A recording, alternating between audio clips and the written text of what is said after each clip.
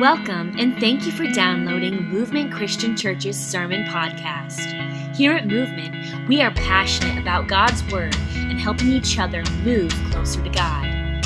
Thank you for choosing to grow with us today. And now, here's our lead minister, Bobby Wallace. Okay, so I have known Bobby for a long time. I've known Bobby since he was little. I've known Bobby since I was little. I was telling somebody this morning, a few months ago, a little girl came up to me at church. This is why, by the way, I don't miss youth ministry as much as I used to. She came up to me, she says, "Mr. Stewart, why do you wear black? Why are you wearing black today?" I said, "Black is a thinning color." She said, "You need a darker shade."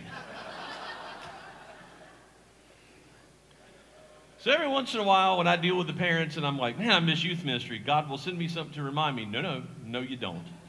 You don't miss it as much as you think you do. But I'm very happy to be here. I'm on the board of directors at Roanoke Christian Camp. My wife and I were on vacation. I have 2 kids in college, so I can't afford a real vacation. So for me, a vacation was 2 days in Raleigh from Greenville. And we came to church here, and I was telling Bobby, "You should let me come up sometime and talk about camp." He said, "Funny you mentioned that. My father-in-law canceled on me. He was supposed to preach today, and he had a prior commitment. And so Bobby said, "Can you come on the 15th?" And I said, "Sure." So here I am.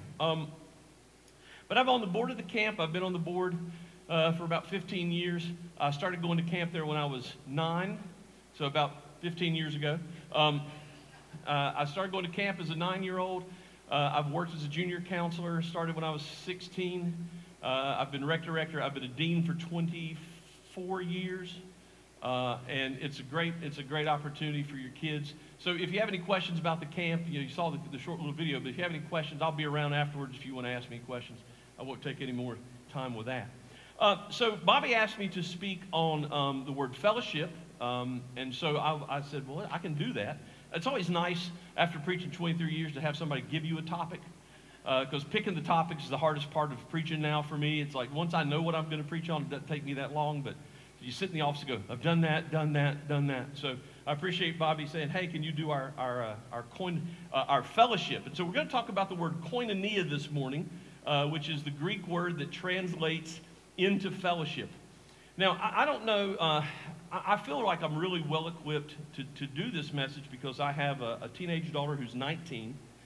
She is a sophomore in college. And she comes home and she frequently tells me, she'll use words, and I'm like, "Huh?" And she's like, "No, Dad, that word doesn't mean what you think it means." So we were somewhere one night, and somebody said, "Stewart, what are you and Stephanie going to do tonight?" I said, we're just going to go home and chill." And Sam's like, "Dad!" And I went, "What?" She goes, "That doesn't mean what you think it means." I said, "What does it mean?" She goes, "Dad." I was like, "Oh." See, language changes over time, right? And some of you in here who are older remember what words meant when you used them back in the 60s, and then those words didn't mean the same thing in the 80s, and they don't mean the same thing today. And I get reminded of that a lot because I have a 21-year-old and a 19-year-old, and they're constantly telling me words that I'm like, I don't know what that means. And then when you compound that with the fact that the Greek, which the New Testament was written in, is a very expressive language. So I just want to give you a real quick illustration of how expressive the Greek language is and how sometimes that doesn't translate well to English. How many of you are familiar with the story in John 21 where Jesus and Peter are on the beach and Jesus says, "Peter, do you love me?" And Peter says, "Yes, Lord, I love you." How many of you know that story? You've heard that story before. Okay, how many of you actually know that those are 2 different words in that story? That Jesus says, "Peter, do you love me?" And he uses the Greek word agape, which means, "Do you love me unconditionally?" And Peter's response is, "Lord, I love you like a brother." Now, if you read that in English, in an English Bible, it looks like Jesus says, "Peter, do you love me?" And Peter says, "Of course I do." But that's actually not what it says at all. And if you're thinking, "Well, Stewart, you're quibbling, that's not that big a deal." Trust me, when I was in college, I told a girl once I loved her, and she said, "I love you too, but not like that." That makes a difference, okay? That makes a difference when you tell somebody you love them and they go, "Well, I love you too, but not like that." That "not like that" caveat is really important. So the Greek is a very expressive language, and a lot of times when you translate it into English, you can lose a lot of the impact and the meaning. So we're going to be talking about the word koinonia today, which generally translates into fellowship. If you look in a commentary, you'll notice that while the definition is fellowship, it actually is translated into sharing and partaking in other verses, but the main one is fellowship. And so we're going to talk about fellowship today. Now, I've got a couple of passages, just real quick. I'm going to mention this is not our scripture text for today, but just some examples of how the word koinonia was used in the New Testament in specific context. In 1 Corinthians 1:9, koinonia with Christ, so having relationship or fellowship with Christ. 2 Corinthians 13:14, koinonia with the Holy Spirit. 2 Corinthians 8:4, koinonia in giving. Philippians 3:10, koinonia with his sufferings. And in Philippians 1:5, koinonia with the gospel. So Paul uses this word fellowship a lot in the context of different aspects of Christianity. So he talks about having relationship or fellowship with the Father, with the Son, with the Holy Spirit, with his ministry, the gospel, with giving, and all sorts of things. Now, how many of you have had some good fellowship recently? Wow, one person. Wow, you guys must stay in a lot. We have this really interesting concept of fellowship. And setting up our scripture text this morning, which is going to be in 1 Corinthians chapter 10, going to be used in verses 16 through 18. I want to kind of paint a picture of what's going on in the church of Corinth. Now, Corinth is a really problematic church. They've had a lot of issues in Corinth. And one specific issue is what they had done with the Lord's Supper. The people in Corinth had taken this fellowship thing to a completely different level. And so what had happened is they had turned communion into such an event that there were people who were overeating at communion, and some of you can identify, I can identify with that, which is why now we just have the little cup thing, so you can't do that. But some people were overeating. Some people were getting drunk. They were drinking so much wine at communion, they were actually getting drunk. And Paul chastises them in 1 Corinthians 11. He gets into that with them and addresses that problem. But fellowship, we have developed this concept of fellowship as a gathering, of hanging out, of talking, of having some basic relationship. And a lot of people think that fellowship, that what we're doing right now constitutes fellowship. That we're all sitting together in the room, and because we're all together in the room, we are having fellowship. Now, when I was young, my dad used to tell me, when you go on a date with a girl, as a first date, never go to the movies. And I said, why? He goes, because you can't get to know anybody at the movies. You can't talk at the movies. They get mad when you talk. Any of you get mad when somebody's talking in front of you at the movies? You don't go to the movies. Go someplace else where you can talk and get to know. You take somebody to the movie when you don't want to talk to them. I'll let you take that information as you choose. So, by the way, if your spouse or your significant other says, hey, let's go to the movies tonight, there you go. So we have this concept of fellowship. It's like, oh, well, if we just go to church, it's fellowship. But fellowship, as defined in the word koinonia, is completely different in its context and its depth. Okay? And that becomes really important. So when I was looking for a passage which I thought really summed that up well, I came up with a passage in 1 Corinthians 10. Now, the first time we see the word koinonia in the New Testament is Acts 2:42. Most of you are familiar with that passage. They continued steadfastly in the apostles' fellowship, doctrine, breaking of bread, and prayer. That's the first time that the word koinonia is used in the New Testament. Luke uses it in recording what the early church did. Now, when it says they got together to fellowship, I want you to take a minute and think about what you envision when you hear that. They continued steadfastly in fellowship. And then as you're thinking about what that looked like and what it was, I want to remind you that it also says in that same book that in the early church, nobody believed that anything they owned was their own, but was common property with all believers. How many of you would like to be a part of a church, family, where nobody in the room thought that anything they possessed was actually theirs, but it was available to everybody in the church who might have need? Now, some of you are going, dude, I would love that. Keep in mind, that includes your stuff too.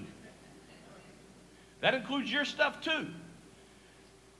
One of the things that I found interesting about the way church has evolved over time is that we have bought into this idea that the church, whatever that means, the church is supposed to provide for me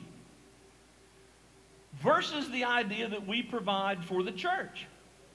I got a phone call. I had a family moving into Greenville one time. They found us on the internet and just called me and said, hey, we're moving to Greenville. Our family's looking for a church. What can you offer us?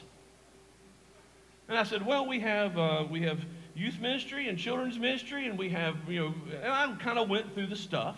And they were like, fantastic. I said, now, what are you going to offer us? And this person actually said, what? I said, what are you going to offer us? I said, well, nobody's ever asked me that before. I said, but you've been calling the wrong churches. You've been calling the wrong churches. By the way, this is why we're still a church of 120. But this is exactly what we've done to the term fellowship. We have created this mythology that when we talk about fellowship, that it's not mutual. The church is supposed to fellowship with me, but I'm not really have to fellowship with them. I get to choose when and where and how I define that. And so when we go into a church, and people do this all the time, it's like, well, what can this church offer me? What do they have that's going to meet my needs? And rarely do we walk into a church and say, I wonder how I can benefit this body of believers. What is the koinonia that I bring to this group of people? Hey, they've got stuff for my kids. Well, where can I plug in? While someone else is ministering to my children, who can I minister to? Do they need help with the setup, or do they need someone at the door greeting, or do they need somebody to fix the coffee, or what can I do? But we have developed this mentality of the church. How is the church going to serve me? And that's not what the early church was. These were people that were so invested in this concept of koinonia that they didn't think anything they had was theirs. People were selling property and bringing it to the apostles and laying the money at their feet. And so this is what koinonia looked like in the New Testament. So that's from Acts 2:42. Now we're going to get into our actual text this morning from 1 Corinthians chapter 10, verse 16. Oh, look at that. It's right there. Oh, my church is on the back wall. And I can't see it anymore because, as Bobby said, I've gotten old. So when Paul is addressing the level of connection or koinonia, in this particular text, he connects it to communion. And I want you to listen to how he phrases this.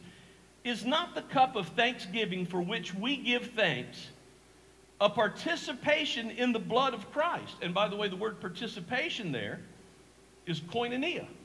That word is translated participation there. He says, is not the cup of thanksgiving for which we give thanks koinonia in the blood of Christ?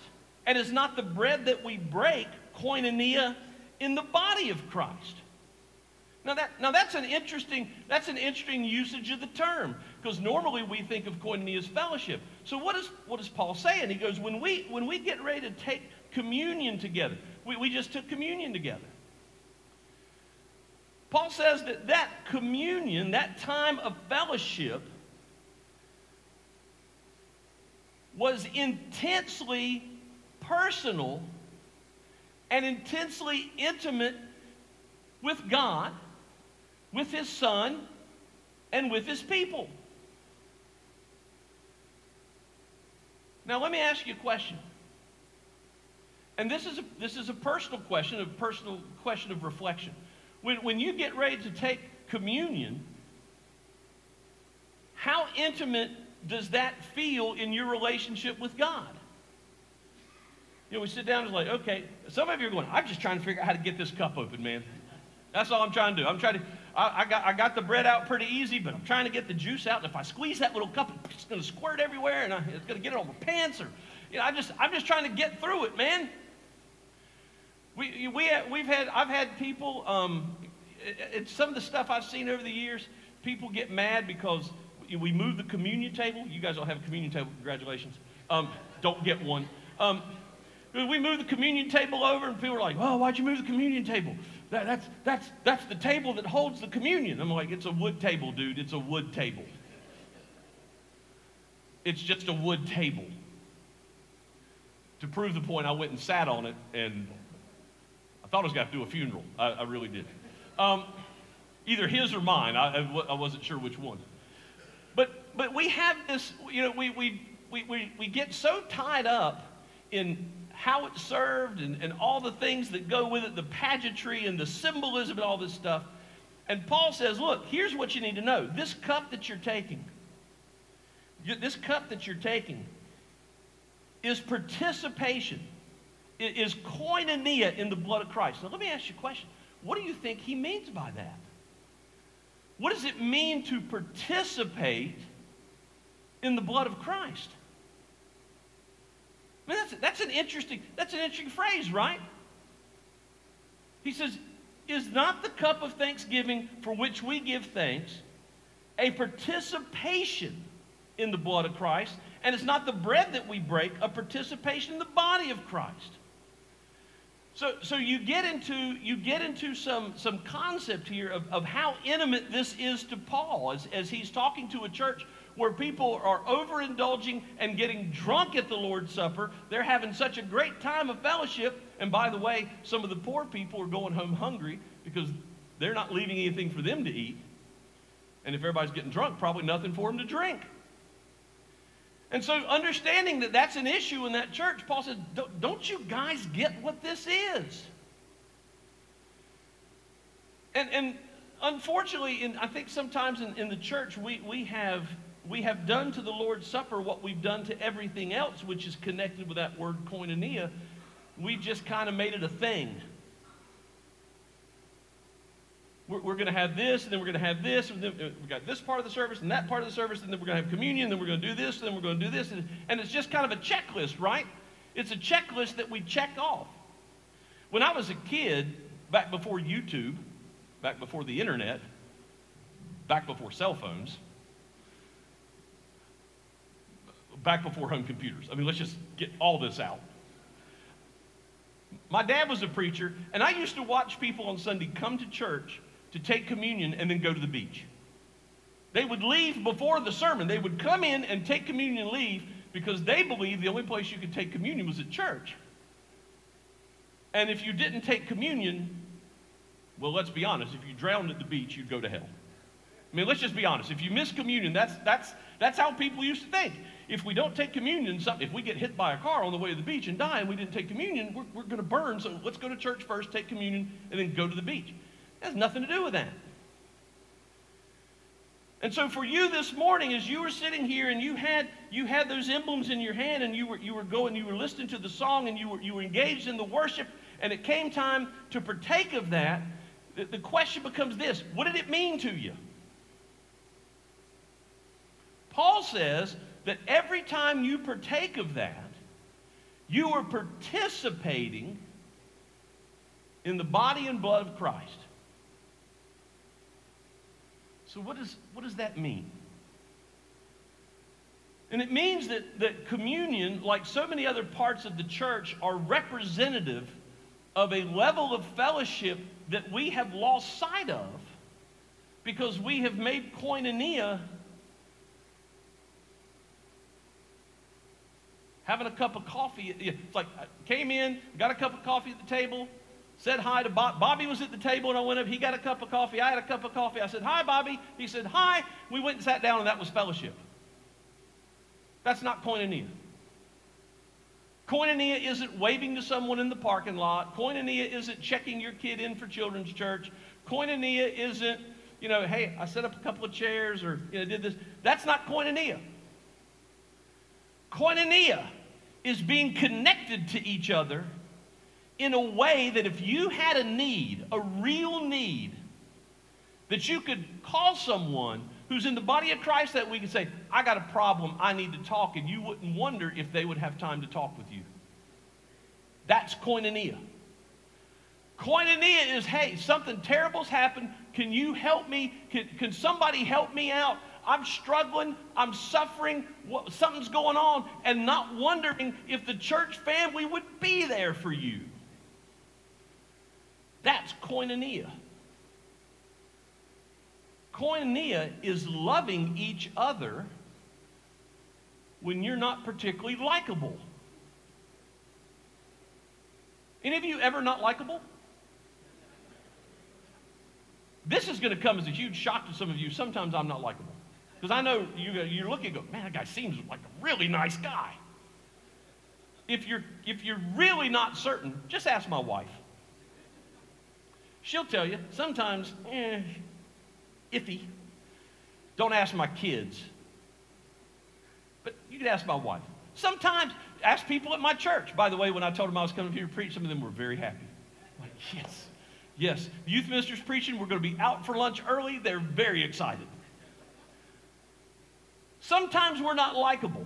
What does the scripture say that we're supposed to do for each other when we're not likable? We love each other anyway, right? And so this participation in the blood of Christ and the body of Christ is this intimate relationship. Now, one of the things that I find really interesting about how we conceptualize our relationship with Jesus, which is really interesting. You guys realize that God created man for relationship with God. He made us to be in relationship, to have koinonia with him. That's why he created man in the garden. And in the garden, Adam and Eve screwed that up. They messed it up. And thus begins this incredibly long and winding journey to bring mankind back into fellowship, back into koinonia with God. And if you're going, well, what does that look like? Remember in the Old Testament? Remember Enoch says God came down and walked with Enoch. And one day what happened to Enoch? It says God took him. He didn't die. God just took him. He walked with Enoch and they were so close. They were so tight. There was such a level of koinonia between Enoch and God that one day God just said, I'm just going to take you with me right now. Let's go. Let's go right now. You're just going to disappear. You're going to come be with me. Let's go. We are not here today to be members of a church. We're not here today to be part of a congregation. We're not here today to take communion or to give an offering. We are here today to reinforce and equip ourselves to be in koinonia with God. That's why we're here. And not just to be in koinonia with God, but to be in koinonia with his Son, to be in koinonia with his Spirit, and to be in koinonia with his people. Because you can't have one exclusively without the other. You can't be in relationship with the Son if you're not in relationship with the Father, and you can't be in relationship with the Father if you're not in relationship with his people. They're all interconnected. And they're all koinonia. And so Paul says, look, guys, it's really important. As a central focus of this, you understand that this cup that we take, that you're participating in the sacrifice of Christ and his body. When we take that bread, we break it, we're participating in the body of Christ. And now let's look at verses 17 and 18. Paul says, because there is one loaf, we who are many are one body, for we all share the one loaf. Okay, so when we gather together, we become one body. Consider, and then he kind of goes through some Old Testament. He says, consider the people of Israel. Do not those who eat the sacrifices participate in the altar? Now that's a really interesting phrase, because now Paul's going all the way back to Passover. See, after you killed the Passover lamb and you put the blood on the doorpost, what'd you do with the lamb? You ate it. It was part of the Passover meal. You ate it. And in the eating of that meal, and this was fairly common in the Old Testament, there were certain sacrifices that when you killed the sacrifice, then you ate it. And Paul says when you did that, you participated in the sacrifice itself. So in talking about this concept of koinonia and how it extends to God's people, he says that because there's one loaf, we who are many are one body. Now, this is a term we hear a lot in church. It gets used a lot. We are the body of Christ. You guys have heard that, right? The church is the body of Christ. Okay? So let me ask you a question. How well do you function as a body? Any of you ever had a part of your body that was misbehaving? Now, I'm gonna throw something out for the Indiana people this morning. There's some Indiana people here. There you are. When I was in college, I'm from Eastern North Carolina. I grew up here. My parents were born here, so I'm a long-time Eastern North Carolina guy. When I went off to Bible college at Johnson Bible College in Knoxville, Tennessee, a third of our student body was from Indiana. And they had these things in Indiana which just really are not to be consumed by people down here. They're called White Castles. Now, if you're wondering what a White Castle is, you take a square of grease, you disguise it as meat, you cook it, you put it on a bun, a little tiny little bun, you throw some ketchup on there and a pickle. I don't know why you put a pickle on, but it's essentially grease with some vegetables. They put it in a sandwich and they feed it to you, and you know it's not meat because it only costs $0.25. So I was telling a lady at our church about this midnight run to Nashville to get White Castles when I was in college. Well, she was in Jersey last week for her brother's funeral. When she came back, she brought me a box of White Castles. So let me tell you what I found out. I found out that my 55-year-old digestive tract does not handle the White Castles like the 21-year-old digestive tract. And so what I found out was that part of my body was acting up. And it had questions for my mouth going, why did you put that in there? What were you thinking? Everybody in this room, at some point in your life, you've had a part of your body that was misbehaving. You know, you had something that was sore or something that was pulled. You had a muscle that was strained. Some of you may have even had something more serious, like a heart attack or cancer. There's something in your body that was misbehaving, and it messed up everything, right? Messed up everything. The body works optimally when all the parts are working together, right? So let me ask you a question. Is that your congregation? Is that your people? Is that your gathering here? Is that how you function? Some of you going, well, I'm part of the body, but I'm the part of the body that doesn't do anything. I'm the spleen. Some of you right now are sitting here going, of this family, of this body of Christ, I am the appendix. I'm here. I don't really do anything. I like to say I'm part of the body, and much like the spleen or appendix, and you'll miss me if I'm gone, but you won't ever really be sure what I did. Is that your connection to the body this morning? Or are you like, oh, I don't really, some of you are like, I'm a big toe. I'm not glamorous, but without me, the whole thing would fall down. And if any of you have ever broken your big toe, you know exactly what I mean. Any of you ever hurt your thumb? You have no idea how important a thumb is until you injure your thumb, and then you realize, oh, opposable thumbs, they're handy, because I can't pick up anything without it. We understand how this works. The parts of the body that are sometimes unattractive or unglamorous are still very important to the functioning of the body. And so what happens is today, when you look at what's happened with this concept of koinonia in so many of our churches, is that we have people who are saying, well, I want to be part of the body, but I don't really want to be part of the body. I want the benefits of being part of the body. I hear this phrase a lot. Why'd you become a Christian? I wanted to be saved.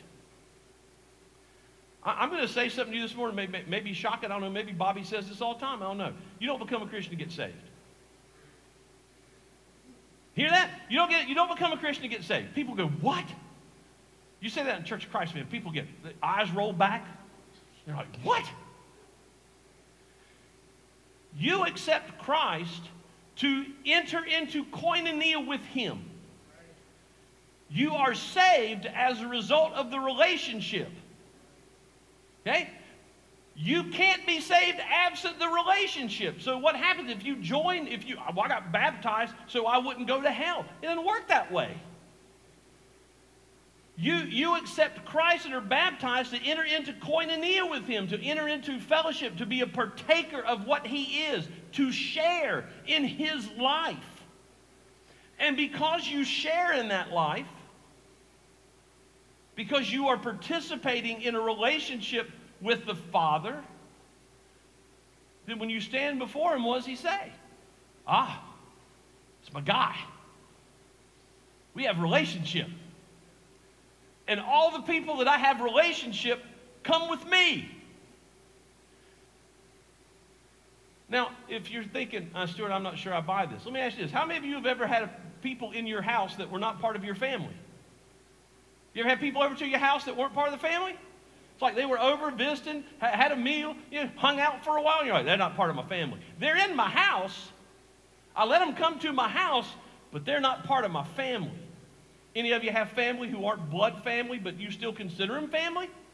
Sure you do. So what does that mean? That means being in this house today does not make you part of the family. You may say, well, I want to be part of the family. We'll get to that.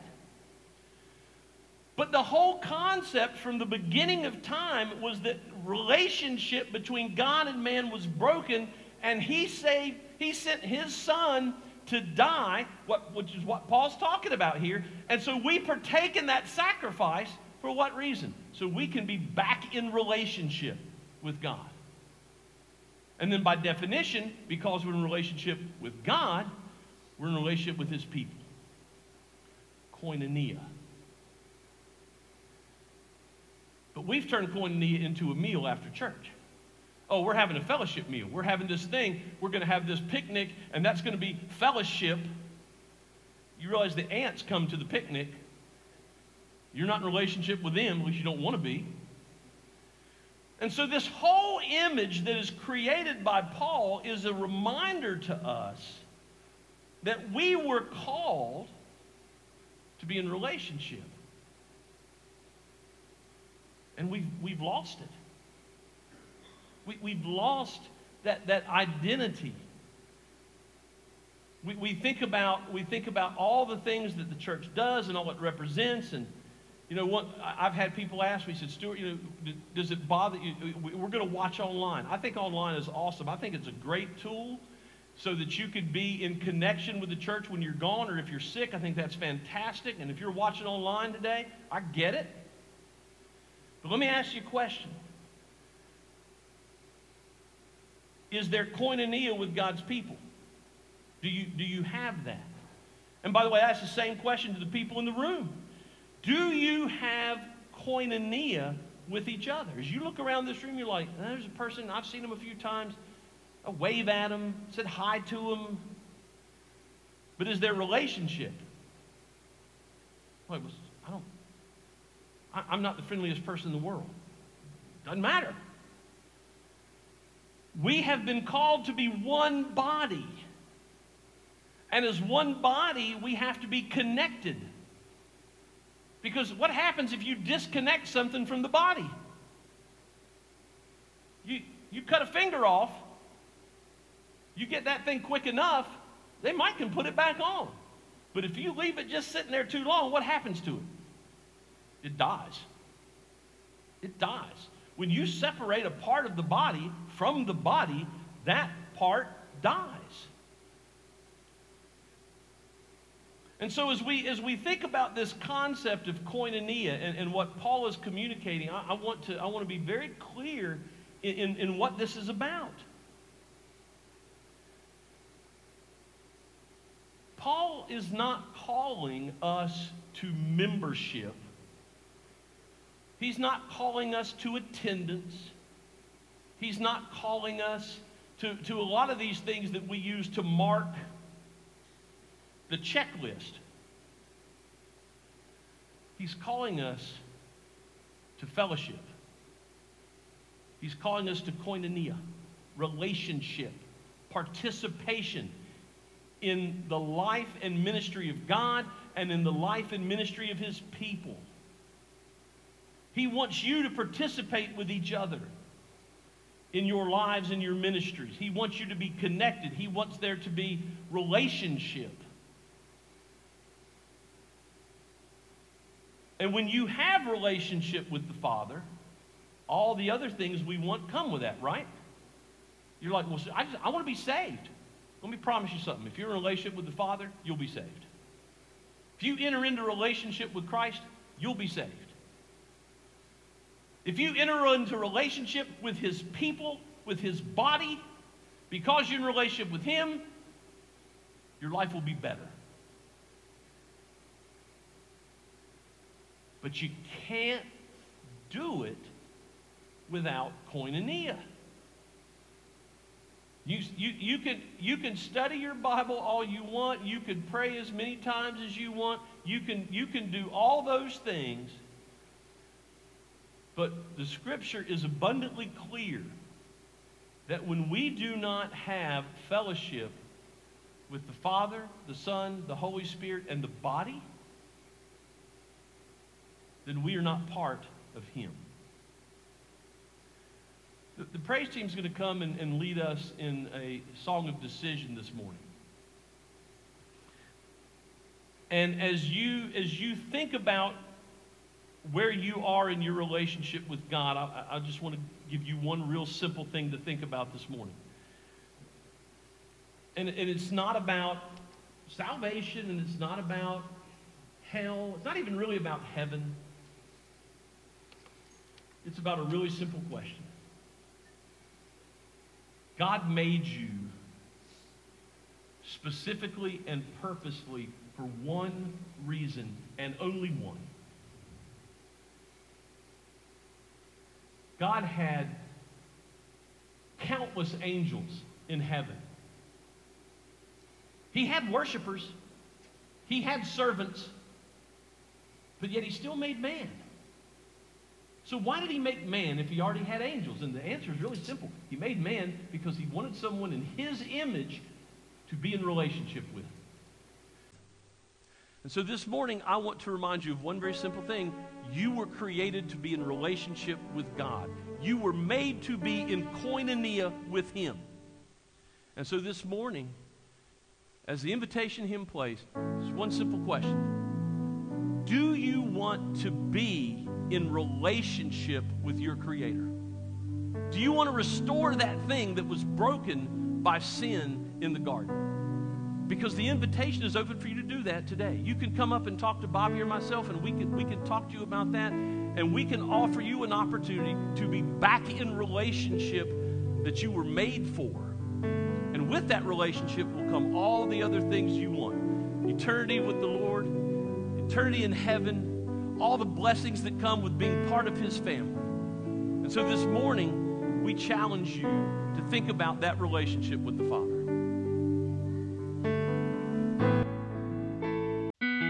Thank you for listening to Movement Christian Church's Sermon Podcast. Want to learn more about us? You can do that by visiting our website at movementchristianchurch.com or on our app available on iOS and Android devices under Movement NC.